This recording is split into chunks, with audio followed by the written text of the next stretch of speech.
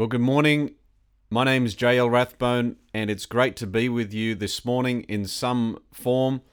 I trust that you're well, and I trust that you're knowing the blessing of the Lord. It's wonderful to me to know that He loves us, that He's for us, that He's not against us, and that He has a wonderful day ahead for us, full of new mercy, full of abundant grace, blessing for us to be involved in, for us to play with, and for us to proclaim the great name of our Lord Jesus Christ. So would you join with me? I'll pray for us, and then I'll share a brief word this morning. Lord Jesus, we give you glory. We thank you for who you are. We thank you for your goodness toward us. We thank you that you have wonderful plans for us, and it doesn't matter where we are or what we're doing, Lord, or what we've done, that you want to speak to us now, Lord. I thank you for that truth. So, God, we open to you. We open to your voice and we say, Father, please speak. Please give us ears to hear. In Jesus' name, amen. So this morning I'd like to speak with you about the topic, and the topic heading is Saints of Endurance. So the topic of endurance or perseverance, persistence.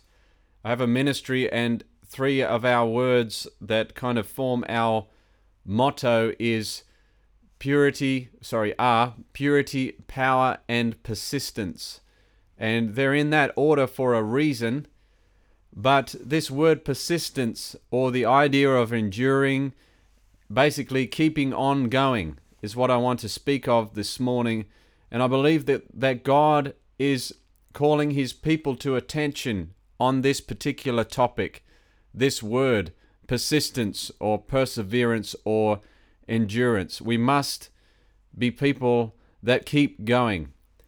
And it's striking to me that many of us love the gifts, we love the study and the theology, we love doctrinal views and the discussions that surround those kind of things. But really, one of the phrases in the Bible that's struck me of late is the phrase, "He who puts his hand to the plow and looks back is unfit for service in the kingdom." And there's that idea of when we take up the task, the mantle, the call that God has given us, we should run forward and keep running forward. We must keep moving. We must keep going. And you might say, oh, well, JL, I have extenuating circumstances. I'm unwell. I'm ill. I have family troubles going on. And those things may be true. But let me tell you that God has an answer for that. And I've often run to the verse in Matthew 6 that if we seek first the kingdom and his righteousness, he will take care of everything else. That's a paraphrase, of course. But as we run toward our Lord Jesus, and as our hands are busy at work, and our mouth is busy proclaiming the gospel, that he will be faithful to look after the rest. I'm not saying there's not a place for pastoring and nurturing and attending to the things that need to be attended to. Absolutely, we must do that. But God has given us a mission. And he's so good to us that he's given us not just a mission, but a co-mission, meaning that he would labor with us. He would be yoked with us. He would walk each day in this mission with us. He said that he would not leave us nor forsake us, and he will be faithful to keep going. So I'd like to speak to you about, or just share a couple of examples that I think really help to hammer home this point. And it's some life examples. The first one is Reinhard Bonnke, and many of you know he is an evangelist. He was an evangelist. He went to be with the Lord late last year, and he was preaching the gospel right up until he passed away from this earth into the next life, of course. And what I found out about him, I didn't know, but he'd been quite ill for some 10 years, at least 10 years before he passed away. He'd been very ill, and he was still doing crusades in Africa. He was still traveling around the world, preaching the gospel at various conferences, and he was online. He even engaged Facebook, and he was sharing gospel messages a couple of times a week at least. And this is in and out of hospital and various appointments. And he was a man who knew how to endure. He was pinned down by a young student. I heard this story at one of their schools of evangelism, and this student said to Reinhard, he said, "Evangelist, please share with us the most important thing you have learned about preaching the gospel." And famously, as Reinhard does, he paused and he calculated his thoughts. And the man who was sharing this story with us, Daniel Kolenda, his successor, was explaining that he really thought deeply on the question. So he didn't give just a throwaway answer. And he said, "Son, the answer is persistence. The most important thing I've learned about preaching the gospel is persistence, that we must keep going." He is famous for many quotes, and this is one. It said, "God always works with workers and moves with movers, but he does not sit with sitters." Our God is dynamic. He's moving. He's going glory to glory every day. Another example is Billy Graham, and you would know him from his crusade ministry, but a man who persisted in integrity and seeking the face of the Lord but in what some might think as addition to the work of the gospel, a man with a flawless, as far as the eye can see, record, a man who persisted in righteousness, and he did not let the world and the weeds entangle him. He sought the Lord. Two other examples. One is Simeon in the Bible, and I'll come back to him in a minute. I want to speak about the particular reference to him. But the name Simeon is a name that I want to draw attention to just briefly, and the name Simeon Rathbone in particular. And Simeon Rathbone is, of course, my great-grandfather, was, of course, my great-grandfather.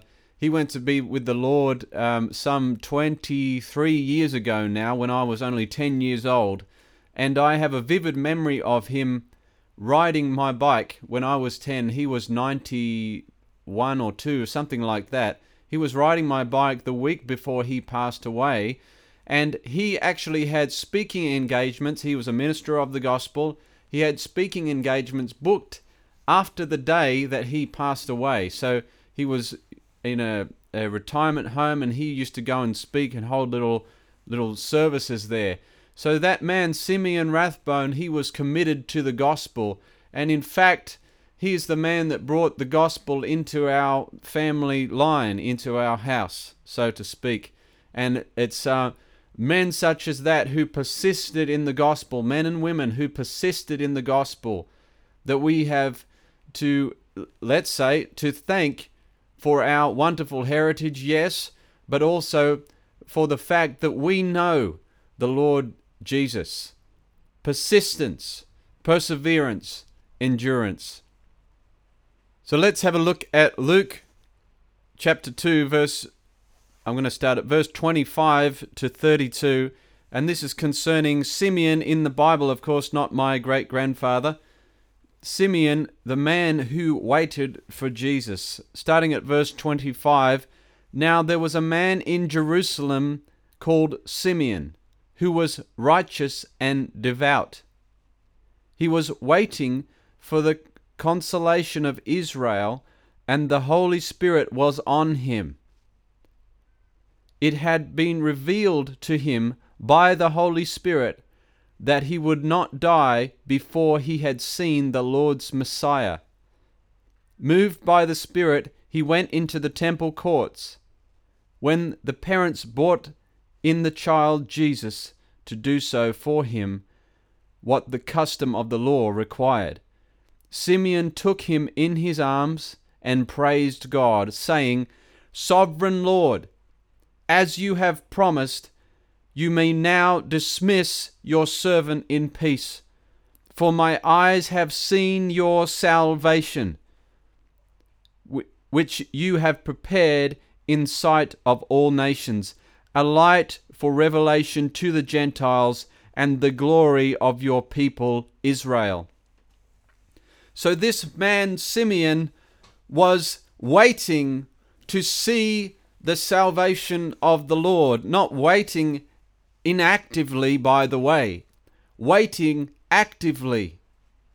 And there's a phrase here that I like. In case you don't know this story, just briefly the context. Simeon was, as it says, a devout and righteous man who feared God.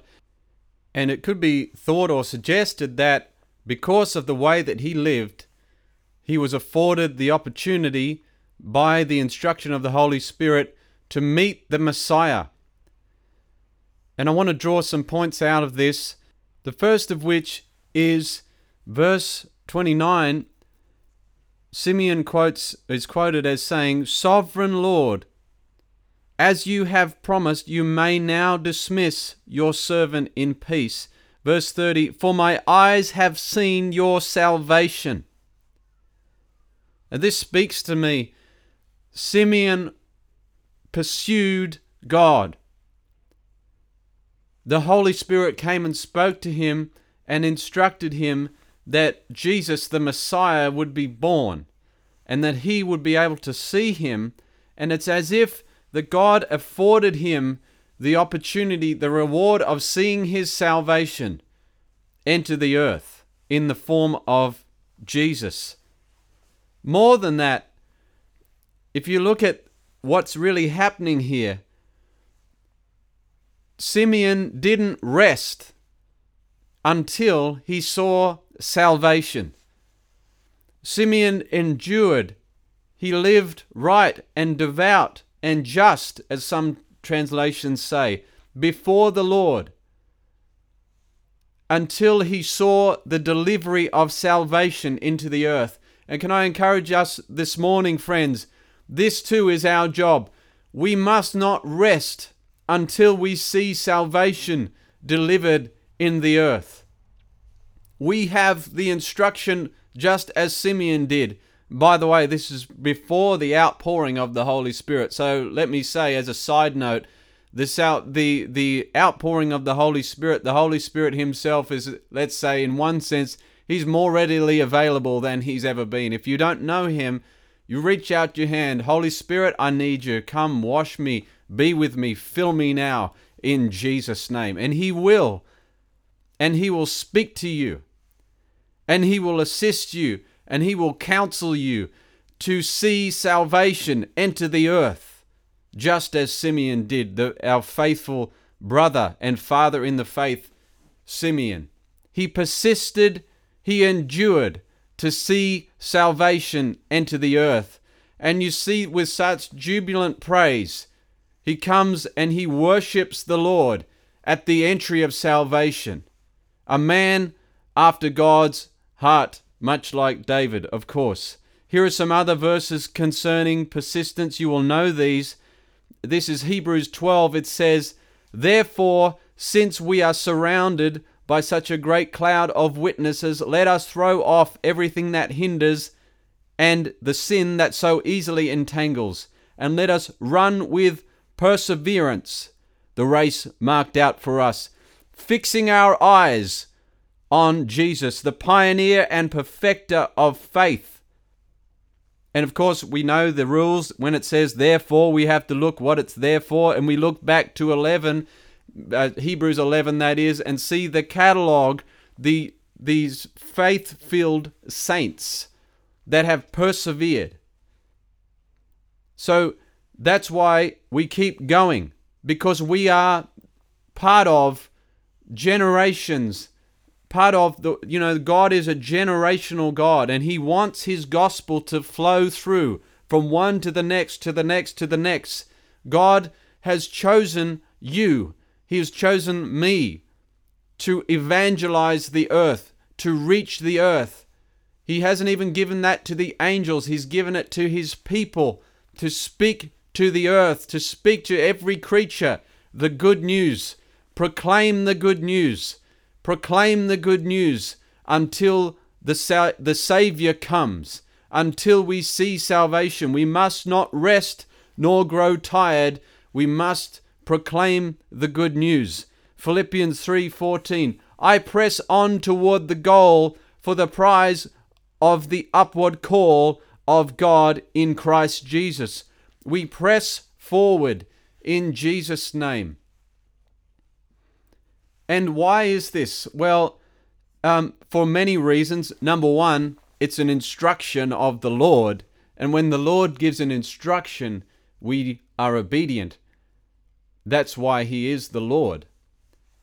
Secondly, our lives do not belong to us. And this includes our bodies, our mind, our spirit, our soul. We have given them over to the lordship of Jesus. He is now the commander and chief. And yes, he is so wonderfully gentle with us. Yes, he's not a tyrant. He's a partner with us, which is amazing to me.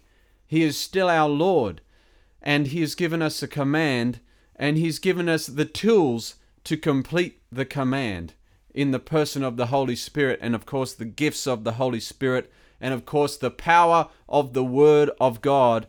Just a little side note, I was under some instruction of an evangelist. His name is Nathan Morris. You can look him up if you need a bit of fire, and he will surely distribute some to you. He used this phrase, which I quite like, and I believe it will help you, and it helps me certainly. He said, when I preach the gospel, I throw the word of God out there and I hide behind it. Let the Lord do the work. Let the word do the work. But we must be faithful to deliver it.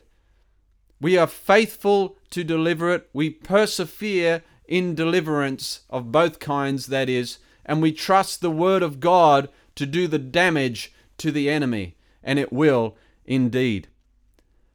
Thirdly, God has been so persistent with us. If you look way back at the beginning of time, you see Adam and Eve, the first sin. You see the next generation, the first murder. You see all the way through Noah and God's regret he expresses in his so grieved with the human race. He's not questioning what he's done, but he is in a sense of deep anguish. And he is persistent all the way through Abraham, Isaac, and Jacob, and through the Israelite nation, persistent to deliver his son into the earth and to deliver his son into the hands of the enemy. And of course, we know his son, Jesus, was raised to life in victory, so we may too be raised to life in victory. But there is persistence in the person and the nature of God. And of course, we are to, as well, to be persistent. We are to be setting our eyes on Jesus, the author, the pioneer, the perfecter of our faith. God has made a way. God has made a way for us to persist. He's given us everything we need. Now, you might say this is very ethereal and theoretical. Let me be practical here. We have each been given a call. Yes, to make disciples of all nations, and that may look very different for each one of us.